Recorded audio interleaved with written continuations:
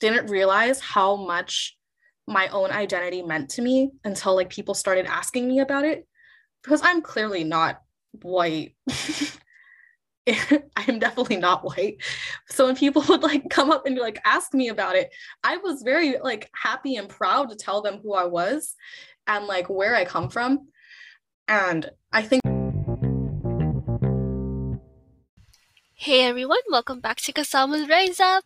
Today on the second episode of the podcast, we have a great granddaughter of a Sakata from the Philippines. Erin was born and raised on Oahu, Hawaii, and she is currently a fourth year studying international relations and environmental science. Erin is someone who would title the season of her life Home is Anywhere You Feel Love. And that is very beautiful because when we think about the concept of home, home is not just a physical location, but home is where you really feel the connection of where you are. And similar to many of us, Filipinos are the fastest community who you can really find anywhere you go, from the US, from Canada, from UK, even Australia. And that just says to you about how rich our history is and how complex we are as culture and race. So without further said ado, before I wander off, I will give the rest of the mic for Erin to share more about who she is. All right. Hi, my name is Erin. I was born and raised on Oahu, Hawaii. I'm currently a fourth year study international relations and environmental science. And I'm a great granddaughter of Vicente Inting Ilihio. He's a Sakata from Ilocos Sur, Philippines. And with all those things that I've kind of just talked about of different places I've lived, this little season of my life, I've called it Home is Anywhere You Feel Love. Really start the conversation, especially because when it comes to our life story and telling who we are, it's really part of it is reflecting and going back to our own history, because that's what makes us who we are. And being Filipino, there's a lot to tell who is one, and just reflecting on our history is one that helps. And you shared about a very key fact, which is that you are a great granddaughter of your grandfather. And one thing that I would like to ask before segueing into more further question is, what about your grandfather or great grandfather especially had taught you Just like anything? Or anything? Okay, so my great grandpa, he left the Philippines when he was about 13 or 14, and then he immigrated to Hawaii. And he was harvest operator at Del Monte, and he spent pretty much his entire teenage to through adult to the end of his life there.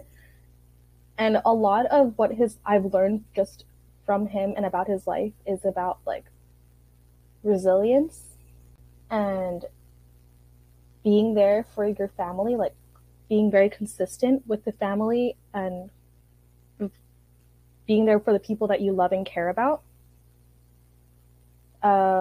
Before he recently passed away, like in a few years ago, I believe in 2018. but he made it a point to make sure that all of his descendants, or as many as possible, would come by to his and my great grandma's house in Kunia camp for Sunday dinners. So that way we can always just like keep up with each other and still have that connection relationship with each other. So I've left Hawaii, but anytime I come home, I still honor that tradition and come back to the Kunia camp for Sunday dinners to still be close with my family. Your late great grandfather, that this is something that I want to continue to have my family together with, and it is that, hey, let's have a gathering, and I think that's just like beautiful to like come together. Yeah, of course, and it feels very like Filipino. I mean, a lot of cultures do this, but like it still feels very Filipino to like constantly be close with your family, and that's why you see like Filipino parties. It's like, oh yeah, your cousin, and then your cousin's cousin, and then your auntie and your uncle, and just like anybody as far as possible to come by to the house and like eat. It's really nice, fun, and slightly overwhelming sometimes, but it's nice. When it comes to in your family, are you the youngest or the oldest? Out of the generation of my cousins, I think I'm on the older-ish side. I think so. Out of like the great-grandchildren, I think I'm the second oldest. My oldest cousin, who is a great-grandchild, she's only a few months older than I am, but I'm still like on the older scale. Being the oldest children in your family, has there been always an expectation for you to be successful? Yeah. Right before I left for Washington, D.C., my auntie, she was very adamant that she wanted me to become a lawyer and be able to like provide a house for my family one day, because it's like so expensive to live in Hawaii that you have to basically make 6 figures to just get by. And she was like, you know, when you're done with college, you got to come back, become a lawyer, make all the money, and then give us a house. And I was like, God, that's a lot of work. And I've always been like the academically pressured child out of my cousins and my siblings. So there was always an expectation of me just going above and beyond of what is expected.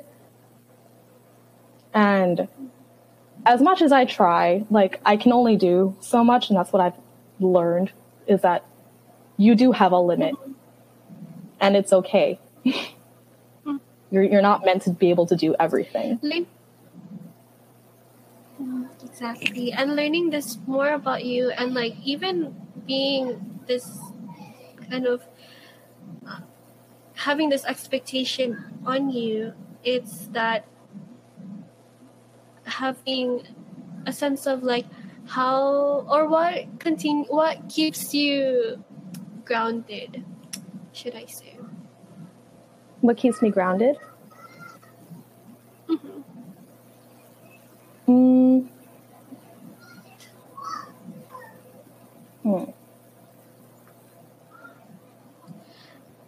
And I only asked this, and it's really not off tangent, but I asked this question because being the eldest, being a descendant, and having this pressure like from your family, being the academically involved person, like there's so much like driving forces that like tells you what you can and cannot do. So what keeps you grounded so that you're anchored in a way that won't pull you away to where you want to go? I've noticed that I've grown a deep appreciation, love, and care for like chosen family, and I didn't know that was a thing until I got to college. And then once I was like separated from like my blood family, I needed a chosen family to like keep me grounded from kind of just losing a sense of self.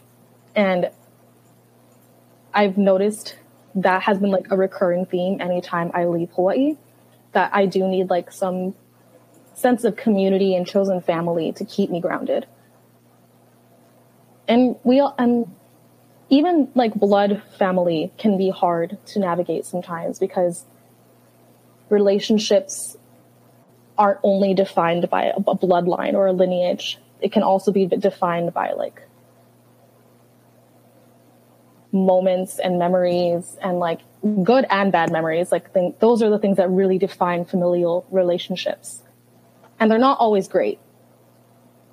So yeah, chosen family, because that's like what you've really built for yourself. It's like the people that you know you can love and trust. Definitely. Yeah. And I totally highly agree in that, and like wanna emphasize that, because I feel like in a Filipino intergenerational household, it's hard when you feel like a lot of Filipinos in our family like may have this constant desire to compare us to certain family members or just relatives, and sometimes we just need that sense of boundary of like, I love blood families, but sense of boundary that will kind of not make me want to hate them, but kind of have this like, I need someone to process this emotion with. Yeah. This is like related, but not really. So my younger cousin, he's I think he's like a year younger than me. He is currently pursuing a career of professional boxing. He's actually now the tallest Filipino American professional boxer in the United States. And it's really funny, like anytime I hear anything about him, they're like, oh my gosh, your cousin Blazin, he's doing so good. How come you never got into sports like that? And I'm like, you think I'm athletically gifted? You think I'm not gonna pass out from running for a mile? Mainly talk about like different types of pressure that we feel from our family, and just like comparing relatives and comparing people within your own generation. I have a younger cousin. He's doing really, really well for himself. I'm so proud of him. But it's also really weird because our family has really taken a pride in like his accomplishments, and it's also become slightly evident of like where their biases are. Like, oh, Blazin is super athletically inclined, Erin is super smart, but we also have these other great grandchildren, they're cool and all, and there's like it is weird noticing like how relationships change when you start doing things on your own and doing well in that, because it's much easier to become compared to within your own family. Like, oh, how come you're doing this when your cousin is doing this? How come you never got into this, but your cousin is doing this? Yeah, and I think even that example alone, this does make sense, and it is part of the story, because a lot of Filipinos in our community even has a hard time trying to navigate relationships alone, because half of the time this is why I don't participate in family dinners or family parties. It's like someone always has to say something, and it's hard when we're very collectivist in culture mindset, but sometimes we don't know the time and place for things, and trying to trying to communicate to our older generations can be hard when they didn't have that space that we have now, which is like a space to share out. They're more in the I'm still navigating how to process my emotions, how to do what is coping mechanism kind of thing in their end. And for us, it's just like, oh, we learned about this because there's resources that helped us. But for them, it's just like the only resources that they got was a discipline from their mom or their dad, or a spank, or like corporal punishment. And it's just those gaps in between, like they need to repair their own inner child. before I'm getting... All right. So I kind of touched on my Oppo Vicente. But just to reiterate, he came from the local store. He never returned to the Philippines. He like came to Hawaii, stayed in Hawaii, made it his home, his livelihood, everything. He loves it, or he loved it before he passed away. He was a harvest operator at Del Monte. He was very proud of what he did. He and my great-grandma, Connie Lagua Iligio, they made their whole lives together in Kunia camp. I love their love story because it's like really funny. The way it was told to me is that my Oppo Connie, she was in a beauty pageant with other Filipino girls in the Kunia camp, and she was the only Ilocano that won. And she said, my great-grandpa approached her after she won the beauty pageant because he doesn't want to date a loser. He only dates winners. So after that, they started dating. He wanted to choose a wife based on who won a beauty pageant. It worked. Good for them. They stayed together. It was just really funny. I was like, okay, yeah, that works. I was also told I get my cheekbones from her. And she, like, you know how like Filipinos really love beauty pageants?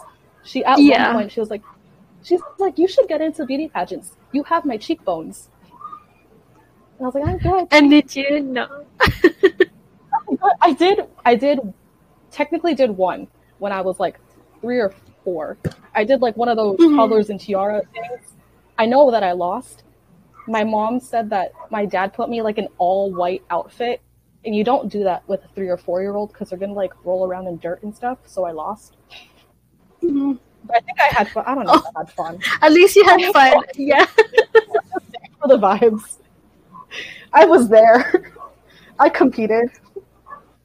Definitely did not win, but I was there. But yeah. At least you can say I was in a pageant. Pageant at one point in my life. But and then trailing back to family history. I'm so sorry.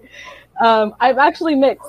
So my other great-grandpa, also on my mother's side, Fidel Soria, he immigrated from Mexico to the United States to also find work.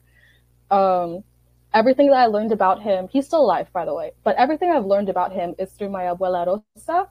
I know that they've like bounced around from different jobs in both Texas and California. It was like picking potatoes, picking strawberries, all kinds of stuff.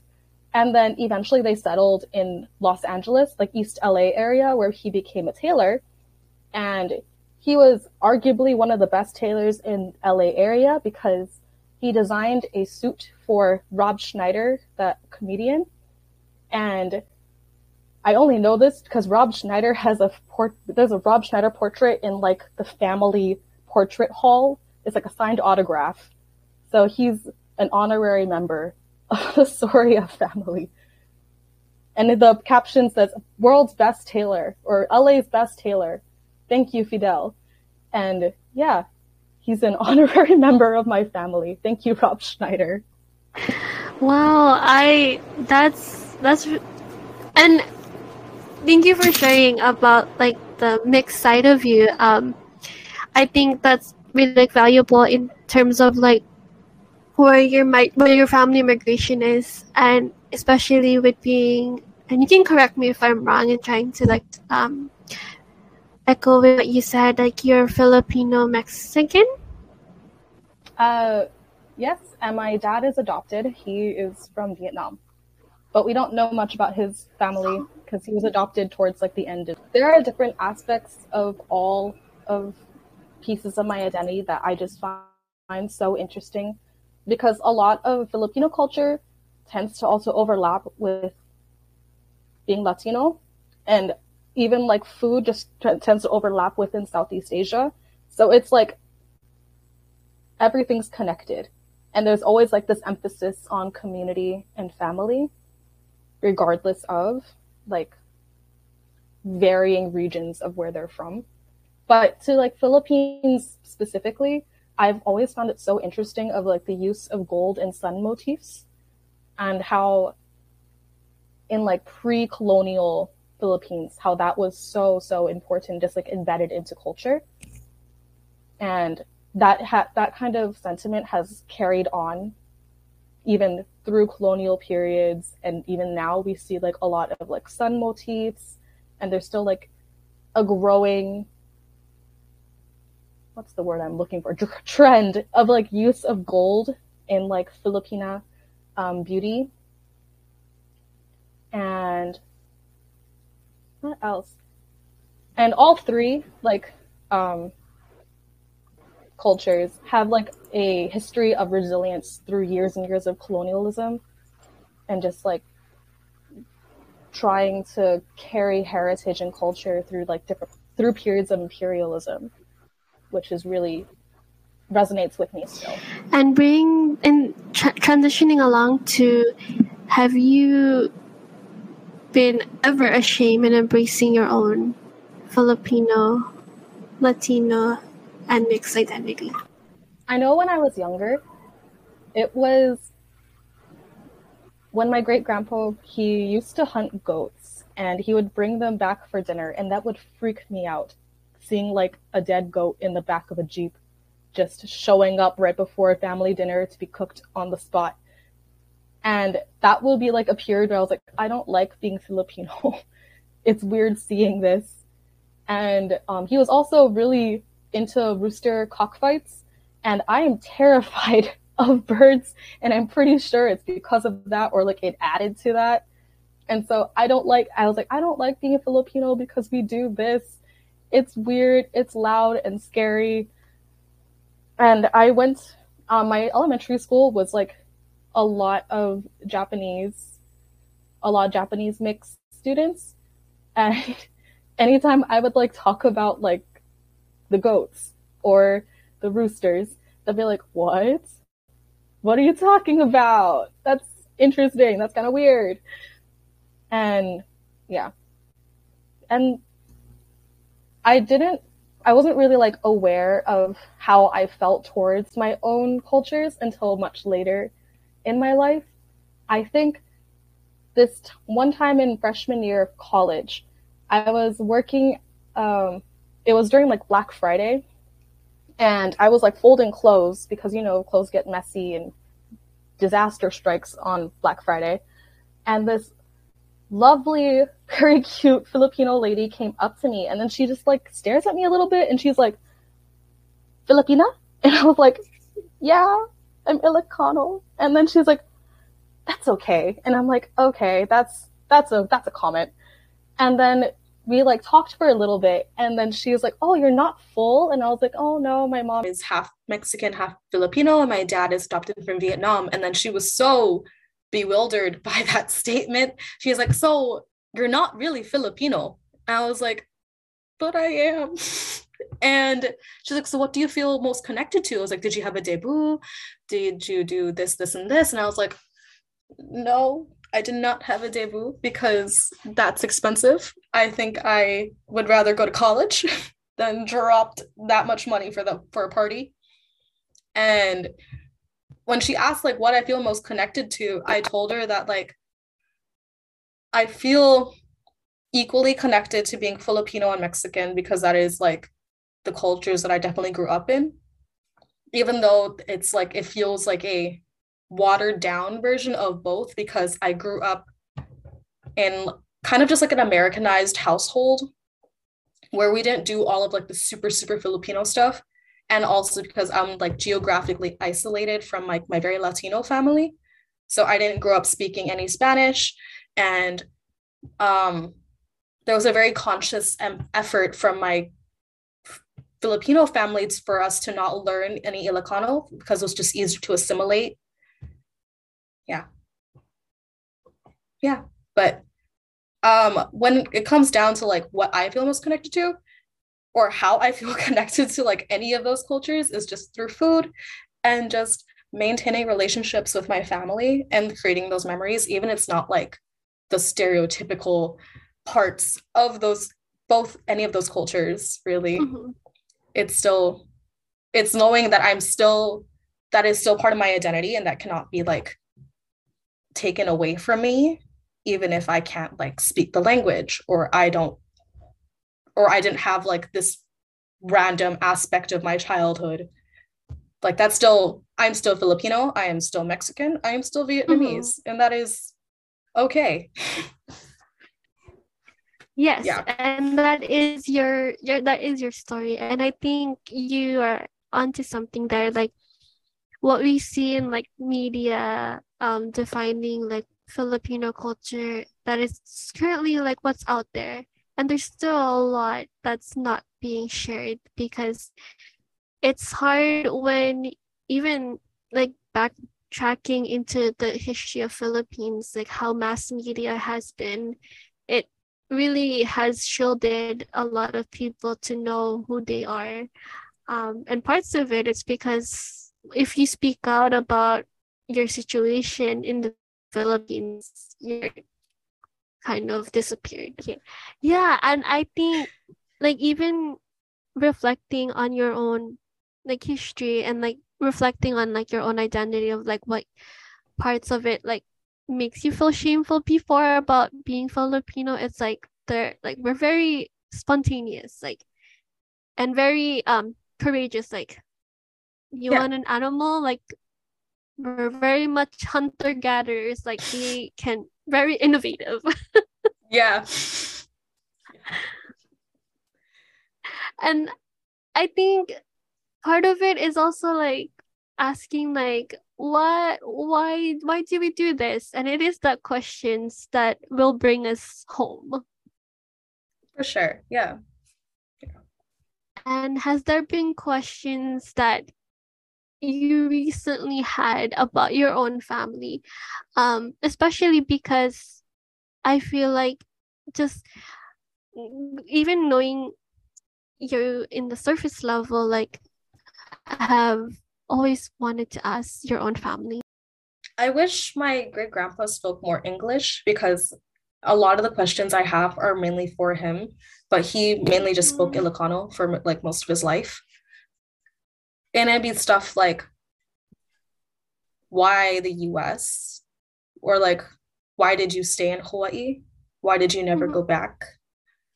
Um, did you keep in contact with your family in a local store after you had left? Because he left when he was like really young, so I can't Mm. imagine he left before global communication was a thing, so I'm not sure if Mhm. he ever like kept contact with his family in there.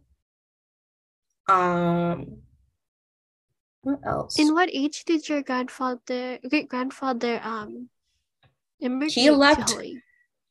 he and his cousin left when they were about 13-14 years old.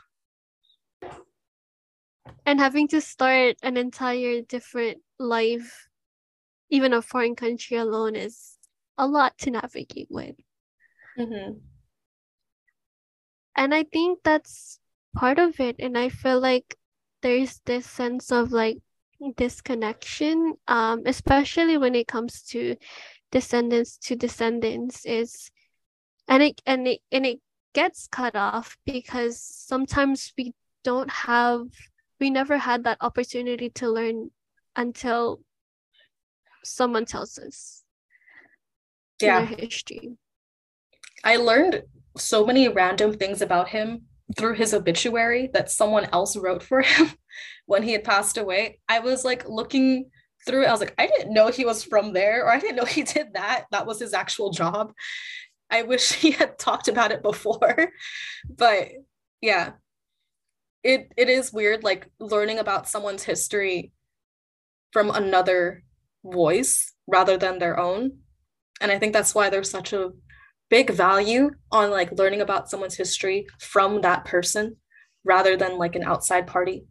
That's why storytelling is so important, and why storytelling is so important in like Filipino culture as well, because that's how we maintain our histories, and like that's what keeps cultures resilient through periods of like suppression, is through storytelling. And yeah.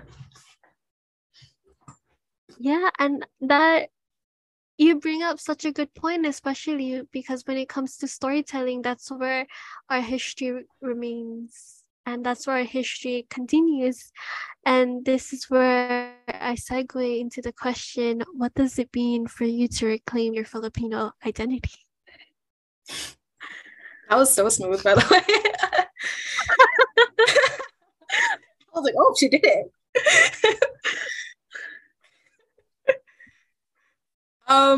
So ways that I have been learning to reclaim my own Filipino identity is through supporting other Filipinos and see how they maintain or reclaim their identity. So I like reading books by Filipino authors. I love there's this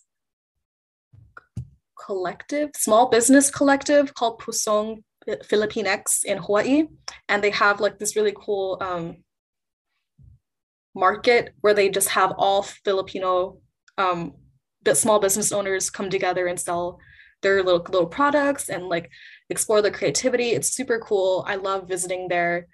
I've also had some of the best boba from Sama Sama. They're so good, and it's a Filipino owned business. And I love seeing how people reclaim and be in touch with their identities and culture through their own creative entrepreneurial endeavors. I also recently got involved with this community in DC called Kabatan Alliance, where it's a lot of Filipino Americans and coming together to talk and more about like Duarte and Marcos, because it's like not really something that is spoken a lot about in the US, or especially like on the continent, especially. Yeah. And it is kind of like a community of Filipinos, and it helps you to reclaim and still feel connected to an identity that you could feel disconnected from. Yeah. So that's how I've been doing it, is through other relationships and learning from other people and consuming media and products that are by other Filipinos.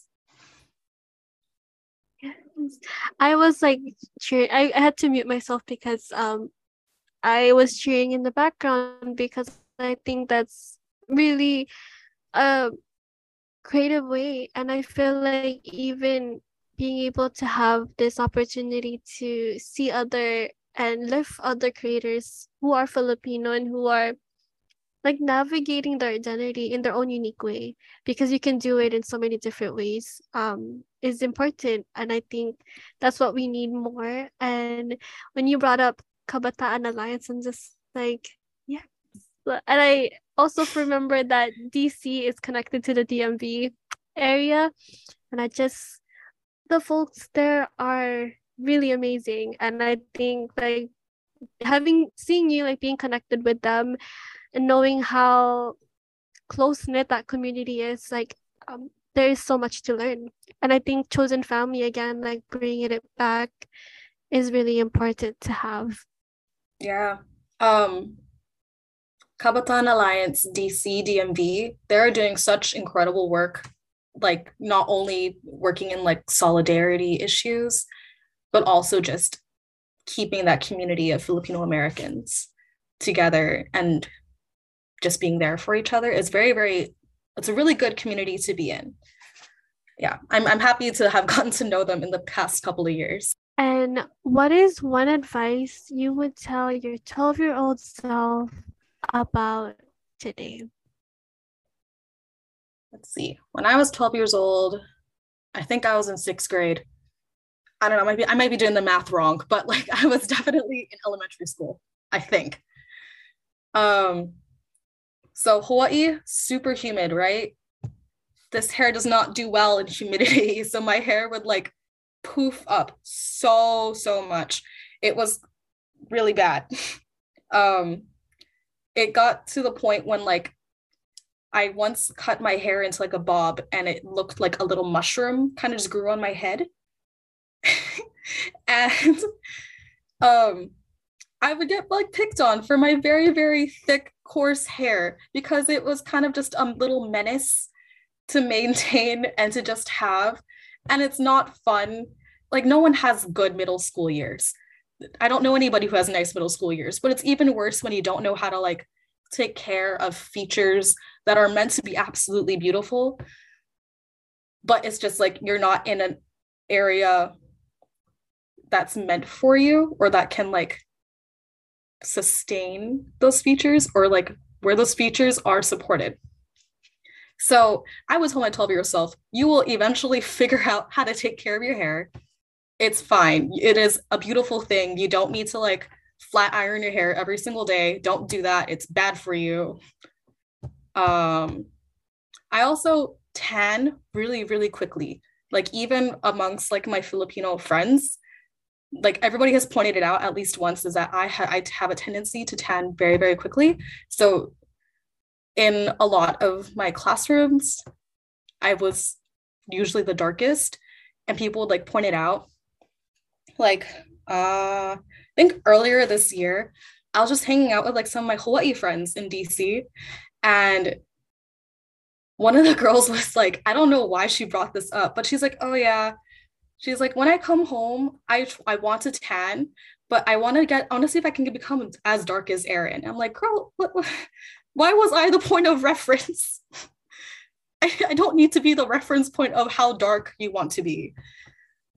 And I didn't realize how prominent skin color was until I got to DC, because this one time I was moving into my apartment and this mom, she was helping her daughter move in as well, and we were all in an elevator together, and she kind of just like locked eyes with me, and then she just made this comment to everybody in this little elevator group. She's like, I love your legs. I wish I could get as dark as you. And I was like, okay, thanks. That's cool. Mind you, this was like August. So I had just come from Hawaii. So I was pretty dark. She was just like, I wish I could get as dark as you. I can't do that. I just burn. And I was like, thank you. I think. I don't know if that was a compliment, but thank you, I guess. And so to that, I would tell 12-year-old Erin, number one, use sunscreen. You need it. Number two, you're going to learn to be okay with being one of the darkest people in the room. You're going to learn to love it eventually. And finally, yes, you're going to start wearing glasses in 4th grade. No, it does not get better. You become internet addicted and your vision will get worse. But it's okay. My bad. I'm sorry I made it worse. That's it. That's what I would tell my 12-year-old self. A lot of lessons. I think a lot of lessons and a lot of interesting and a lot of not interesting, but a lot of great stories to say. Even like going back, because I'm trying to like frame it more into the story, your own story. Is like your 12-year-old self, a lot of things happening, so many things going on. And I think when it comes to even in that age, 12-year-old, like that's the age for you're forming your own identity. You're trying to get to know who you are. In what point did you become more involved with even learning with your identity? And I know you briefly mentioned that it was through college, but was there like a moment or time like where you're like, whoa, like it gave you that sense of like understanding of like everything makes so much sense right now? It took me not being around a large group of Filipinos to like bring myself to learn more about my own culture. I was at a Hawaii club meeting through my school, and we were making musubis, and there was a few people who were also Filipino, and they told me that they wanted to create a Filipino American club. And I was like, that's so cool. Like getting to know where they came from in terms of the struggles that they had to go through, the sacrifices they had to make. And for many of us who came to the diaspora, and mind that diaspora is huge, some of us who immigrated, some of us who were born, are still trying to grapple with like so many different issues. And part of it all is like we're even trying to navigate this identity here in Hawaii as Filipinos who may not know that Hawaii wasn't part of the America, and that's part of another nuance that a lot of Filipinos who do migrate in Hawaii don't get to hear or learn about. Yeah. Yeah. And especially if you come from like a family that's Sakata, you've directly been, or once Sakatas came, they were immediately sent into like a very American industrialized system. Like that is what they knew about Hawaii. Dole was not Hawaiian. The people who owned Del Monte were definitely not Hawaiian. They were definitely American owned. There was like no part of their immigration experience that was like, oh, by the way, Hawaii is a kingdom. It is illegally occupied. Like they were immediately inserted into a system of like capitalism, and some were thrown in like in the midst of like an annexation of an entire kingdom. And it's kind of like grappling with like settler colonialism a bit, where it's like you are like the racial triangulation. Sorry, I feel like I keep coming back to this for some reason. Where it's like we have immigrants not from Hawaii, but they're like not as treated as well socially, or like in a social economic hierarchy or whatever, as much as like very white Americans who kind of just monopolized Hawaii and just used it for economic gain. And then you actually have Hawaiians who had lived and worked and just loved Hawaii their entire generations back and back. And then they are treated worse, or like their land was taken away. But then Filipino Sakatas, they are in this weird middle ground of like, you're not indigenous to the land, but you're also not being treated that well, because you are still like an exploited laborer for a completely different party, all within just like an illegally occupied kingdom. Yeah, that is something that I think, or like that I thought about, especially 2 semesters ago. I don't know if I talked about this earlier. I might have, but we were learning about, we were reading America's in the Heart by Carlos Bulasan. And although he like was not a Sakata, he was still like a Filipino immigrant. A lot of his experiences tended to like overlap a bit with Sakatas. But Sakata experience is really unique because many of them came during or like right after annexation. So it was just like a weird position to be in, to just like wrestle with. Yeah, I know that Carlos Bulasan actually, I think he did sail to Hawaii, and he had a great grandson in relative in Kauai, who I interviewed the past in season back a year ago, that they were kind of related. So Carlos Bulasan did set sail in Hawaii, but I think primarily he just went to California, and a lot of labor activists, a lot of overlapping, and I feel like even when you shared that, I think a lot of Sakatas, and we're going to be hearing more of their stories later on, is that a lot of them see Hawaii not in the real history of Hawaii, but what they were told so that they could come here, because the history that they know of was very much distorted in a way that they thought they were helping the families back home in the Philippines, but it was all a deception to get them to come here because of the forced labor.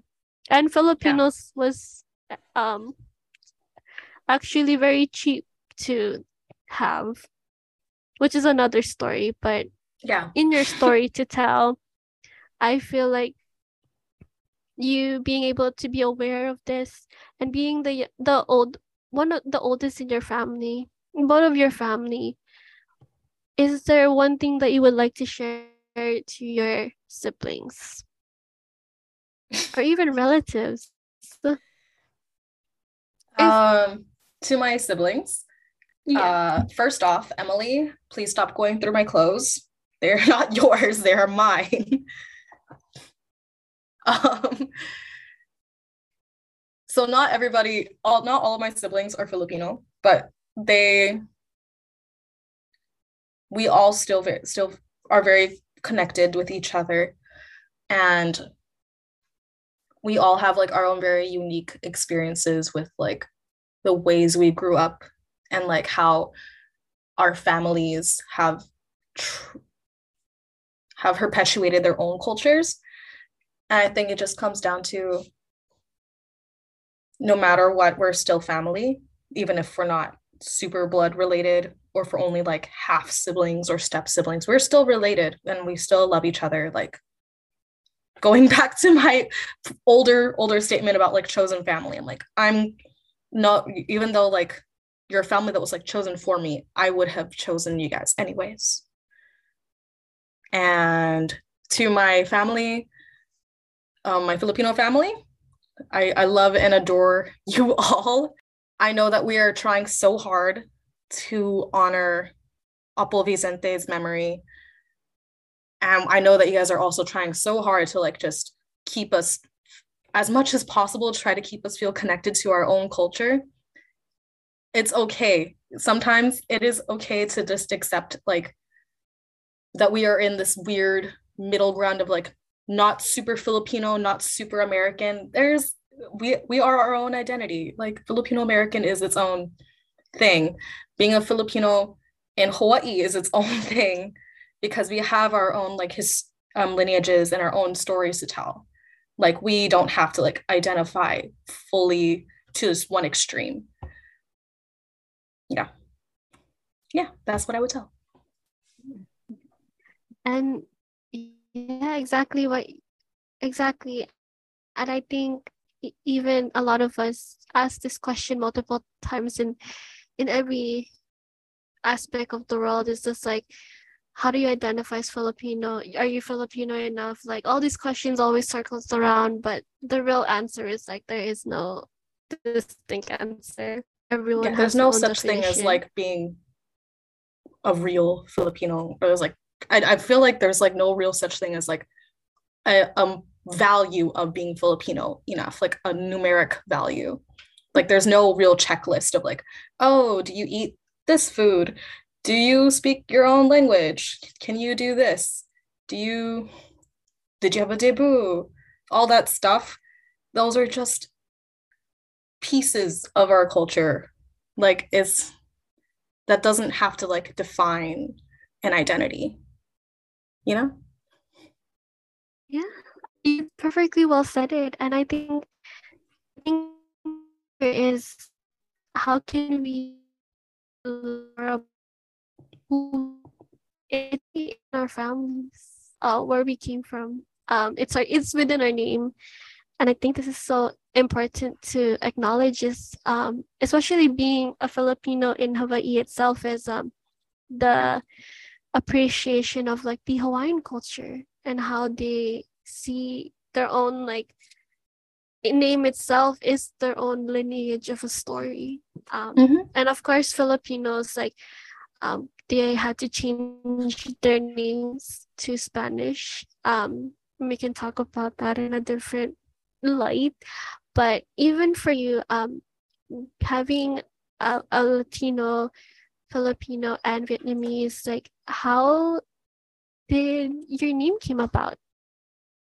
My dad, he was adopted by a Filipino father and a French Canadian mother. So my grandpa, he'd also passed away a few years ago. He's Mhm. from Kauai, and he was also working on a plantation at one point when he was a kid. But my grandparents like divorced when my dad was pretty young, so my dad grew up pretty removed from being Filipino. So he grew up in Toronto, Canada for most of his life. He speaks pretty decent French, cannot speak a lick of Filipino.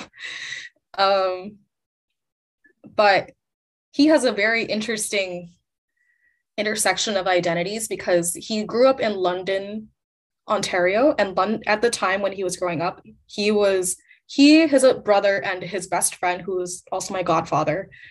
They were the only people of color in their entire town, and because of that, all three of them felt just really removed from like their own cultures. And whenever my dad would visit my grandpa back in Kauai, he said he would just feel like kind of out of place. Like he never really felt connected to being Filipino because he just spent so much time in Canada and like in Toronto. So whenever people like kind of see him, they immediately assume that he's like Filipino or Vietnamese or Hawaiian.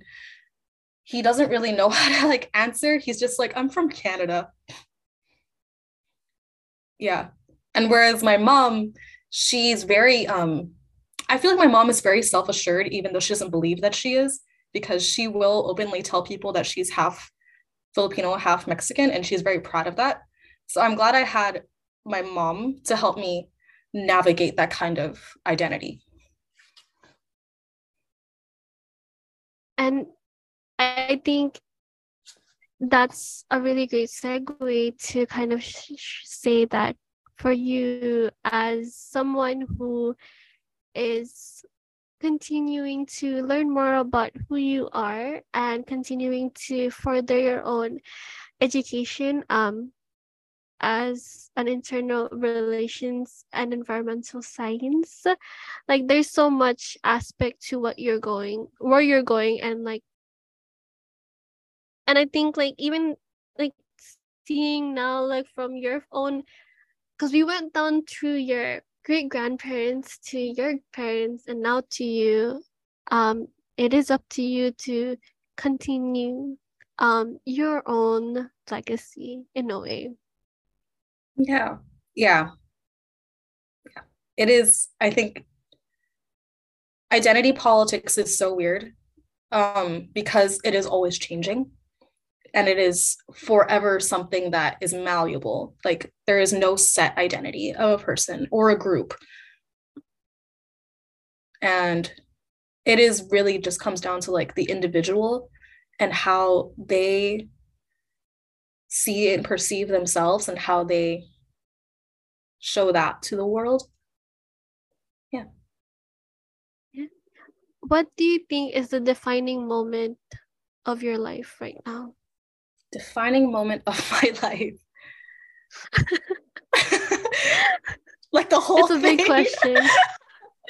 Just like a period, like a period of your life that you're going to actually look back from now.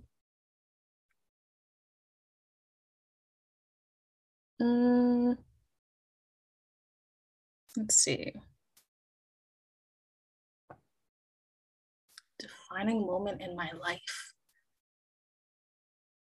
Okay, so in 2017, I believe, I went to what was basically nerd camp in Washington, D.C. It was a summer camp for high schoolers to learn about international relations. And I went there thinking that I would just I thought it would just be like a trip to DC and maybe like learn a couple of things, but I ended up making some of my like closest friends there, and that really introduced me to this whole idea of like chosen family and like learning that home is literally anywhere. You can find home with people that you love and care about regardless of place, because it was like the first time I had like traveled on my own anywhere. And I think that's really important. This is like such a sidetrack, but I feel like it's really important to like travel by yourself at one point in your life because it does help you navigate your own identity and figure out what you want. And so when I went to said nerd camp, I didn't realize how much my own identity meant to me until like people started asking me about it, because I'm clearly not white. I'm definitely not white.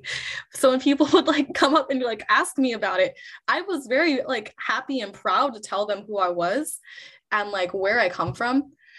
And I think that was like a very good defining moment for me because it made me realize like how self-assured you need to be and how confident in your identity you need to be to just like navigate this whole period of like globalization and just making new relationships with people who may have never been exposed to a person like you. Yeah. And that was like a pretty defining moment for me. Also, it was the reason why I got into international relations. So that too. Yes to solo traveling, and yes to really taking the time to like get to know yourself, because it really does help a lot. Yeah.